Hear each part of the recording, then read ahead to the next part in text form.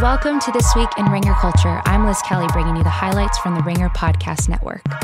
This is our last roundup of 2017, but we're still putting up a ton of good stuff on the site before the year officially ends. We've added to our 2017 year in review like the most underrated albums, worst collaborations, and even best sweaters of 2017. You can check it all out on theringer.com. So we finished last week's roundup talking Star Wars, and we are starting this show with the same.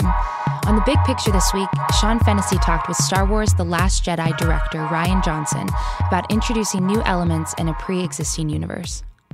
World building is a big part of what you do, not necessarily in maybe the Marvel Cinematic Universe sense, but you're creating a new language at times and creating a new history or a new future. Yeah. You're obviously entering established mythology here. Yeah. What was it like for you to try to figure out how to build your own worlds inside of these stories?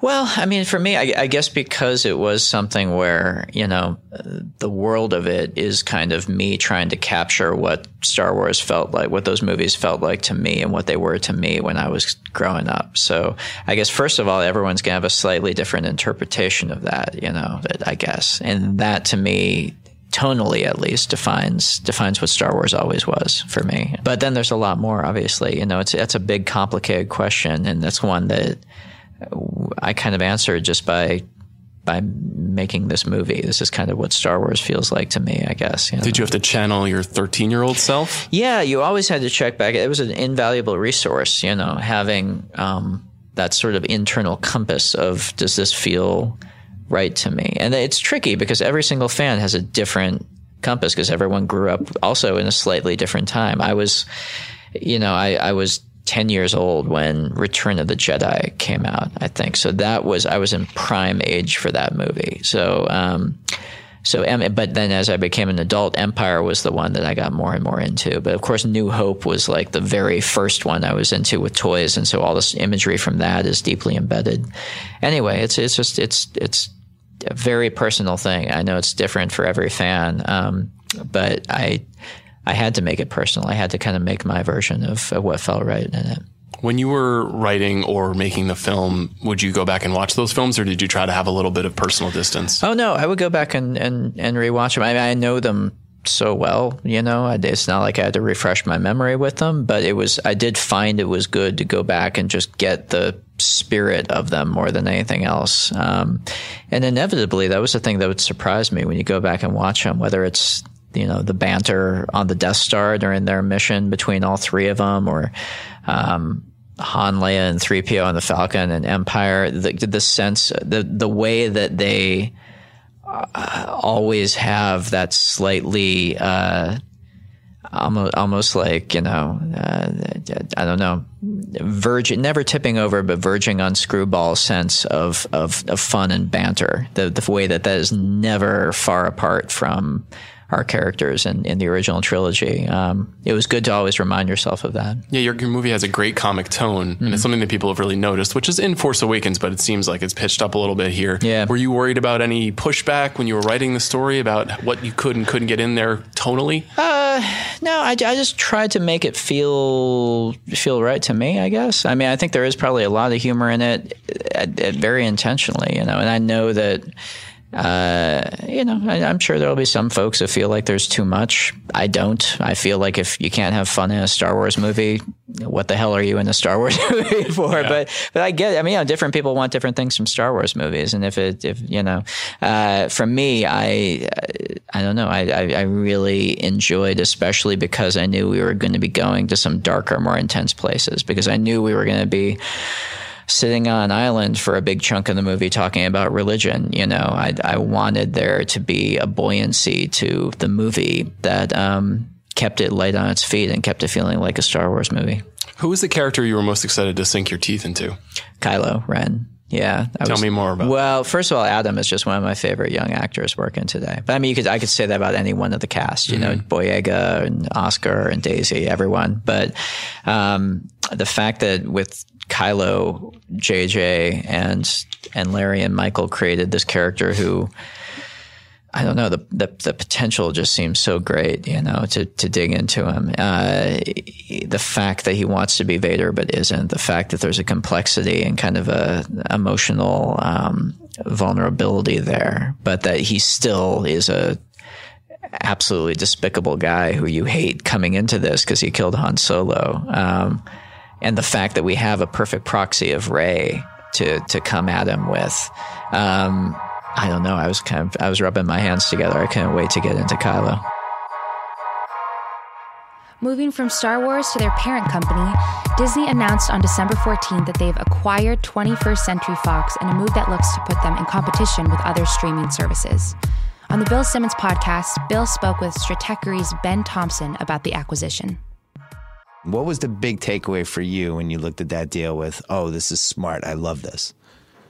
It was exactly that. I mean, what Netflix came along and did, originally everyone viewed it as just another outlet, another channel where they could sell their stuff. They're spending all this money to create this content. If we can sell it to one more place, I think we talked about it when I was on the podcast earlier this year about making 30 for 30 and sell it to Netflix, and you feel great about it, and you don't realize that Netflix is getting this sort of evergreen content because the nature of content for Netflix is very different. They're not just interested in sort of the first run. They're interested in building a library so that when you go there, you'll stay there. And it's attractive to all kinds of people who are interested in all kinds of stuff. And the problem is that Disney and all the other studios were basically arming a competitor to their best friend, which was the cable companies. Yeah. Because the cable companies basically had this sort of monopoly on in-home entertainment. And then Disney could come along and say, well, if you want people to sign up, you have to have sports, for example, or you have to have the Disney Channel, and we can charge a really high price for that. And Netflix is there saying, well, you don't have to get cable. You could just watch us instead. And that started playing out, and Disney was really stuck with this sort of incredibly profitable, really attractive model, which, by the way, Disney made a great deal. Remember, 20 years ago, they bought Capital Cities and ABC, which included ESPN at the time. So they were already they bought into this game ahead of everyone else the first time. Yeah. And this is almost them catching up, where instead of having that cable company in the middle and you're kind of like just using them to get money from customers and then taking all the money, they have to go directly to customers. They have to get people to sign up for their service directly. And that means having more content. It means having exclusive content. And the best way to have lots of your own exclusive content is to own it all. And you're hurting a competitor, which is nice. But I look at this, where they were 5 years ago. We've talked about this in this pod. I've talked about this on other pods. ESPN was doing so well. You basically are trying to protect the lead you have instead of figuring out all these different ways to grow the lead. The last couple of years, some of the different, the fallbacks they've had and the way some of their competitors have risen and competitors they didn't even realize they were going to have, made them kind of rethink their strategy on everything. And this was always the best idea. I never understood this when I was there, why they didn't have their own version of whatever that they could put 30 for 30 and whatever else they wanted. It was always basically like in 2009, 2010, ESPN Classic was kind of the playground that we always looked at, and we would send memos for, could this be a sports movie channel? What is this? This channel that it seems like they're going to create now with this library that Disney's going to create. Not only is it a Netflix competitor, it might actually beat Netflix. The Disney library combined with the Fox library, this is more than a competitor. I would put them 5 years from now as kind of the favorite. What do you think? I think that it's going to be a two-horse race. Like, if this goes through and if it's approved, and obviously there's going to be a lot of sort of antitrust questions about this, but one of the sort of arguments why it should be allowed is Netflix is in such a dominant position right now because it's hard looking back 4 or 5 years, like when Disney sold all their stuff to Netflix in 2012. You could see the outlines of how Netflix would sort of take over everything, but it wasn't really apparent then. But everything sort of played out as you might have expected it, and if you play that forward in another 5 years, 10 years, Netflix is this sort of monster that's just buying everything. No one can resist it, even more than they are today. And it's already sort of that case in Hollywood. But hold on, wait a second, though. So in 2012, did Netflix know this was going to happen, or was this dumb luck? No, this has been Netflix's plan. I mean, what they've done from the beginning is they've taken this sort of sideways approach to content where they served a problem that no one was serving, which was people wanted to watch movies and not worry about late fees, and they were movie hounds, and they gave them DVDs, right? And they could do that because DVDs, fair use, there was the second use doctrine. You couldn't charge for them a second time. And so they built up a customer base, and they leveraged that customer base into the first streaming deal, which is with Starz. And I think we talked about this last time, but the idea with Starz was Netflix, it was so different because instead of only having one of the movies available, whatever Starz was showing on TV, Netflix had all of them available immediately. And that was such a sort of like mind fuck in a way, the way you like think about content and what matters as far as that stuff goes. And they got more and more customers, and then they started buying more content and paying more for content. And people were like, oh, Netflix is in the middle of a content. Well, Netflix just pulled out the checkbook, and these Hollywood guys that are so used to we'll sell to anyone who will buy our stuff, they gave it to Netflix. And meanwhile, Netflix starts investing in their original content, and that original content served two purposes. One, it was a differentiated stuff that you wanted to get to. It was a reason to sign up for Netflix. And then two, as we're seeing now, it built up a base so that when these guys finally woke up and started pulling their stuff from Netflix, it didn't matter nearly as much as it would have mattered 5 or 6 years ago. And what Netflix has is this huge customer base. They're over 100 million subscribers now, and they're all over the world. So they can leverage this stuff all over the place, and they pull out their checkbook and they buy more stuff, which makes their product more attractive, which gives them more customers, which makes their checks bigger. And they're all doing this buying against the future. Like they're taking on a ton of debt to finance these shows, but it's playing out because it's being made up with the customers they're acquiring. And it's this virtuous cycle that's going on. And if it keeps going on as it is, in 10 years, they're going to be just dominant over everyone. It's going to be the bundle for everything except for sports. And now there really is, if this deal goes through, a viable counterpoint to that. So I think the future is not that Netflix is doomed by any means, but rather that if this goes through, it'll be Netflix and Disney, and then sports will kind of be on the side, a separate thing. We'll see if it sticks with Disney or not. In our next clip, we're talking music. So Eminem dropped his latest album called Revival on December 15th. So on Damage Control this week, Justin Charity and Cam Collins share their album reviews. Tell me about this album that I listened to 2 times out of due diligence. Could not tell you a single thing about it except that Beyonce was on there and she need not have been. And that's the first track. We're going to end up talking about the politics of this album and a lot of the anti-Trump posturing that Eminem does in this album. Keyword posturing. Posturing. And because I know we're going to get into that, I will say that musically, let me be a music critic for like 5 seconds on this podcast. That's all it deserves. Musically, the album is excruciating. It's trash. It's excruciating. It's so bad. Eminem is riding the line between 2 different types of Eminem records that I think people will know Eminem for since the Eminem Show. And then since songs like Love the Way You Lie, which is like, on the one hand, you have the Eminem records that are these big top 40 pop rock rap ballads. Ba with the Ba era. Right.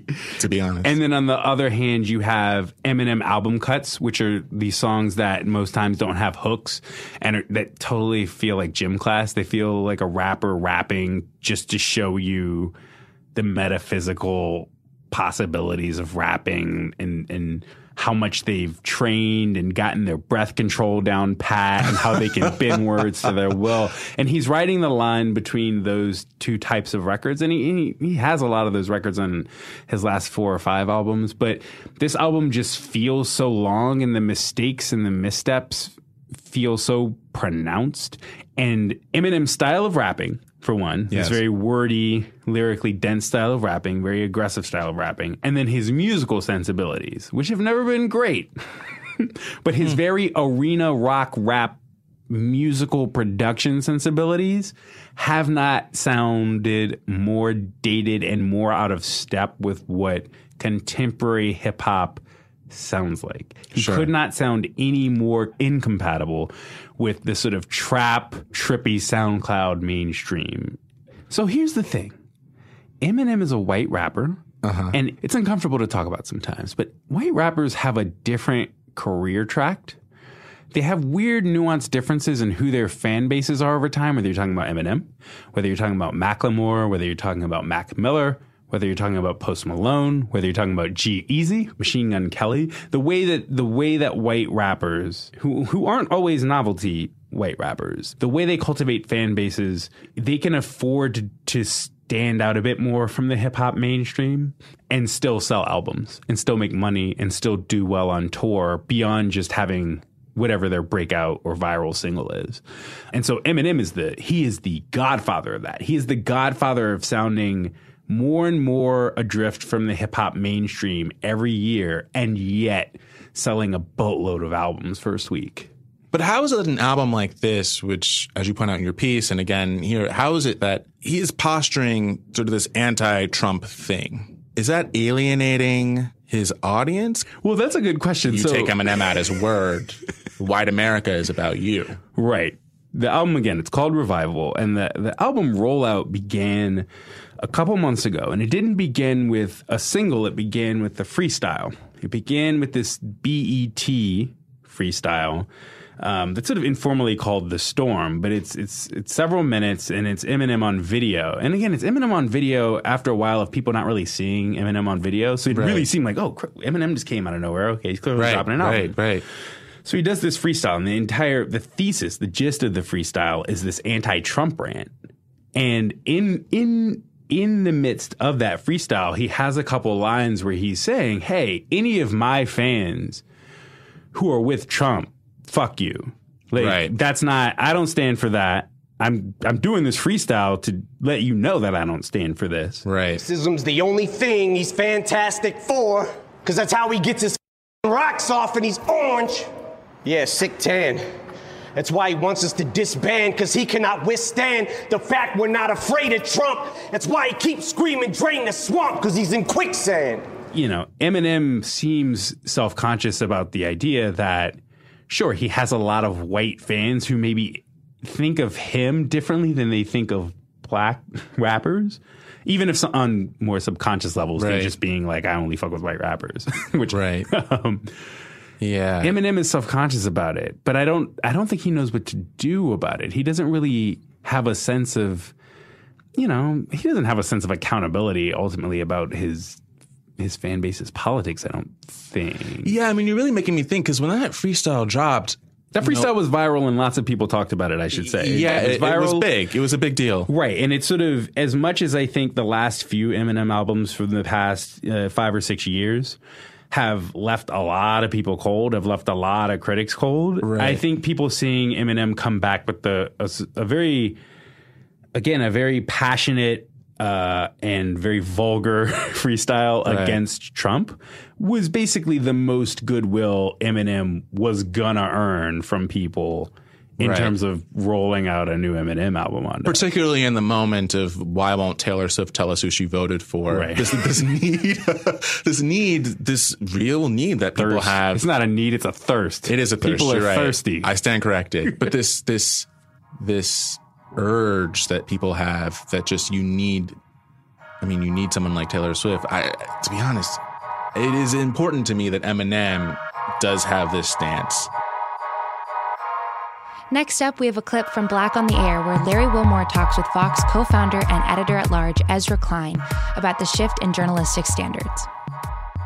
Yeah, it seems like there's like a loss, a little bit of institutional knowledge, in just how systems work. And there's more of a reaction based on positions. It seems like a lot of journalism has become, rather than reacting to a change based on institutional knowledge of how systems work. Is that an accurate way to describe some of this, do you think?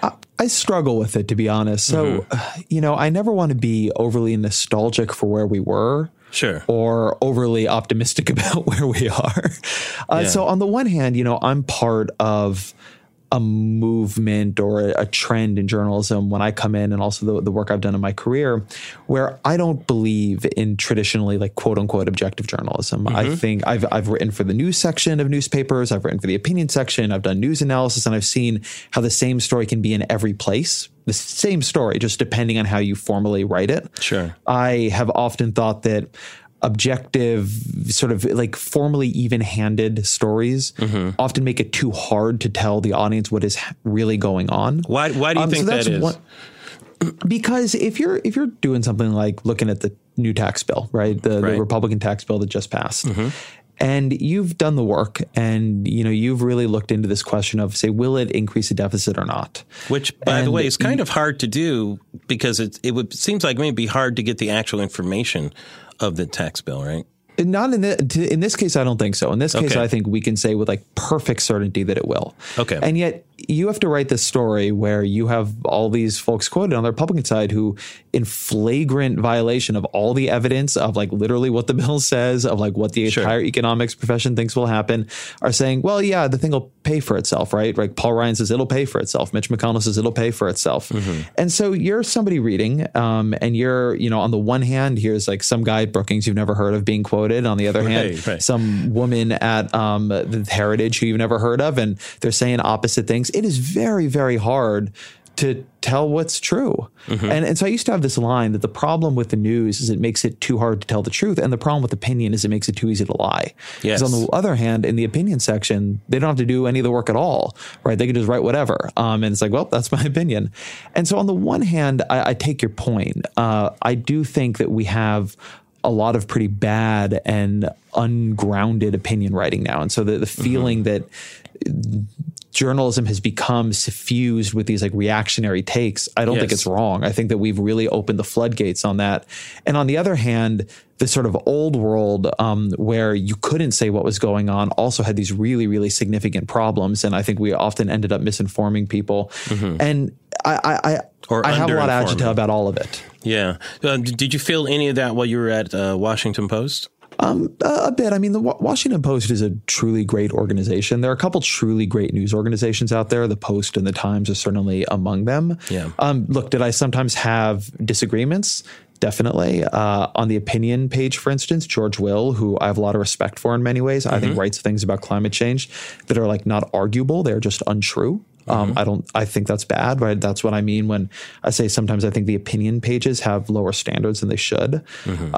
But the journalism done at the Washington Post is world changing. And the people who are there many of them are the absolute best in the field.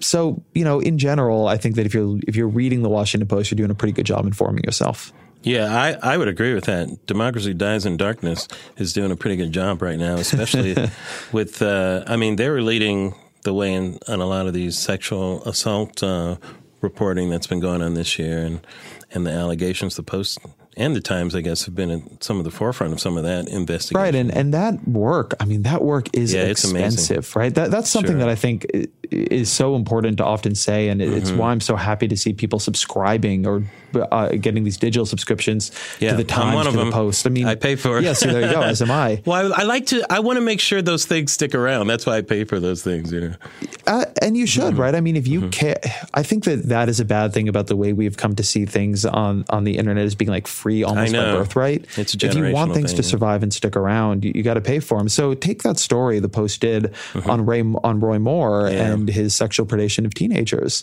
They sent reporters down there for, I believe it was about 4 weeks. And the thing about that story is it might not have panned out. If they could not have gotten the right sources, if people wouldn't have talked, those reporters would have been down there for weeks and weeks and weeks, and the Post would be paying their salaries and paying their benefits and doing the whole thing. And then at the end, they might have just been like, you know what? We can't publish it. When you're doing real reporting, and it happens to us at Vox all the time, sometimes you get something where you're even pretty sure the story is true, but you cannot pin it down. And it's an expensive thing, right? You got to pay for those misses just as you pay for the hits. And, you know, actually supporting journalism is, I really encourage people to do it. Next, we have Joe House and Chris Ryan getting a head start on their holiday eating, even though I feel like for House, this is more of a year-round lifestyle, during their Philly food tour on House of Carbs. In this clip, they share their experience at the Philly restaurant Zahav. There were a couple of dishes. One, where it was a great moment for me, we had grilled duck hearts. God. And your boy House takes one bite and goes, "That's the fucking goat." Which is pretty funny to hear House call a duck heart a goat, but we speak the same language. I knew exactly what he meant immediately. That's a next level dish because you go through a range of emotions eating that. Yeah, duck heart. So it is not just a lean protein. There's a natural fattiness to it, and duck all by itself is flavorful. But this is like, it's an organ meat. You can also taste the smoke. You can taste the coals on that. Absolutely. And as an organ meat, the richness of it that came through, that's what, and I only took a half a bite of the very first one. Now they come in a size that you can eat them all. You just put them in your mouth and down them. But I wanted to get a half a bite of one because I wanted it kind of in my nose a little bit. So I thought my chew, you know how you can get the flavor into your nose. That's how I wanted it. The very first one, it was the effing goat. Yeah, right? until the lamb came out. I know. And so this is the thing. This is the what's the French word? The denouement, the coup de grace, whatever. Let me tell you something, peak is. Next time you bring me some food, bring me some tongs. Because they brought the lamb out, and it comes with like a fork and some tongs. Yep. And Tom was just like, that's just gonna fall right apart. And he was right. It was just like this just gorgeous piece of meat slathered in this amazing sauce. We had all the little condiments and all the little dips, and all the bread was still sitting there. You could make yourself a little sandwich if you wanted to. This crispy rice that they had with it that gives it like this little crunch. It was just incredible. So the thing about the lamb, two elements of it that jump off the page at me. In the first place, when it's delivered, it has a glaze. It has a pomegranate glaze on the outside of it. It's dry aged, smoked. So it arrives in a heap, and it doesn't look like it is separable. Mm-mm. It looks like you might need to use a knife or a fork or something to break it up into pieces. But Tom says that just take so we took the tongs, immediately it's falling apart. You're getting a great gob of, as much as the tongue can handle. I drop it onto my plate, and I want to eat it with my hands because that's how it looks. It's a little too hot, but I don't care. I grab a great big gob of it and jam it in. I want the fat on my fingers. I want the fat on my mouth. I want the glaze in my mouth. And it was beautiful. That's Troubletown too, because you get into that lamb and you're like, I'm going to be here for a while. Yeah. And you forget. The great dishes are the ones that make you forget everything you've eaten for the rest of the day and everything you got to eat for the rest of the night. And we were going in, but I think we knew we had more coming. We had dessert. We had everything else. Yeah. So we tackled it properly. We did not annihilate it. We were respectful to it. Yeah. We had our enjoyment with it. I used both hands. I got both hands. I had to go to the bathroom. I'm OCD, as you know now, spending 12 hours with me. When I like to touch food with my hands, but afterwards I need my hands cleaned off. But we went through that whole deal. We got through the shellac of it. It was a beautiful shellac on top of it. That's a good word for it. Yeah. And then we were treated to a wonderful array of desserts. None of which the name of I can't tell you one name of them. They did a lot of stuff with labna. They did a lot of stuff with there was an almond cake. Yes. There was a delicious sorbet that had, I think, pomegranate seeds in it, but I'm not positive. Yep. And we were just mixing up the medicine at that point. So we wrapped it up there at Zahav, but we weren't done. We weren't done in Philly. No, that's right. And I the last thing I want to give shout out to Zahav is the affordability. Now, you can go there and have like a real, blow out the bank kind of experience if you want, but you don't have to. There were people sitting at the bar solo, just getting themselves a little something before they were heading home. Yeah, and I respect the optionality there. Mm-hmm. It is fine dining, and if you want to go spend $300 on dinner because you have a great bottle of wine and order a dozen different things, by all means, go do that. But if you just are hungry and you find yourself in town, Philly, for business, and you want to go try and experience Zahav, there are 16 seats at the bars, give or take, from what we observed. Get in there, and if you don't want to spend, if you don't have it, you can't put it on the expense account, drop, 25 or 30 or 40 bucks and have a great, unbelievable transportive meal. Yeah. In our last clip from The Watch, Chris Ryan and Andy Greenwald are joined by Jason Mantzoukas, where they spend the episode celebrating their favorite people and projects in pop culture this year. But this clip features one in particular. Check it out. I think I have to put Gail Gadot on my list, mostly because I wanted to Gal use... Gadot? Gadot? Do you mean Gal Gadot? Because you said Gail Gadot. Gal... I'm 100% sure. You said Gail Gadot. Let's say it with me again. It's Gal. Yes, but... Gadot. Let me talk you through my pronunciation. Keep in mind, I am not Jewish, and you are. It's a strong counter. But sure, tell me about this Gail Gadot. She's my travel agent. I like that I can hear Zach laughing from the other room. Here's the problem with saying that name out loud on a microphone. First of all, you're welcome for taking a risk. Sure. This has been a very safe podcast so far. I read recently that in the correct Israeli pronunciation, it's really all about the hint of the T at the end. And I was so focused on getting there, I didn't care about what route I took. Yeah. And I took the wrong one. Oh, yeah.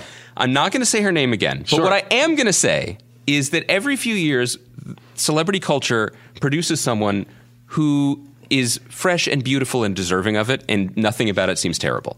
And that's very rare. And Wonder Woman was a lot of fun. Oh, yeah. And her performance Great. is fantastic. And it was a big hit. And I feel like we needed that this year. Yep.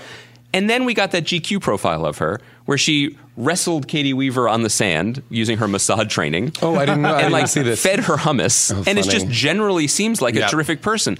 Also seems to have gotten Brett Ratner effectively fired from movies. Yeah, right? So win. Totally. And I think she deserves a place, whatever her name Here's may what be. I'll say. Here's what I'll say about Gal Gadot or Gail Gadot, Why as are you you so call good it. at saying Good it? old Gail. Here's for you and for many people, she will be Wonder Woman. She will be Diana.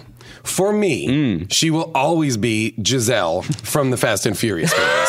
Yeah. You had her first. I watched her die, and I wept in Fast 6. Holy cow. Wow. So for me, as much as I loved Wonder Woman, which genuinely loved Wonder Woman, I thought it was one of my favorite movies of the year.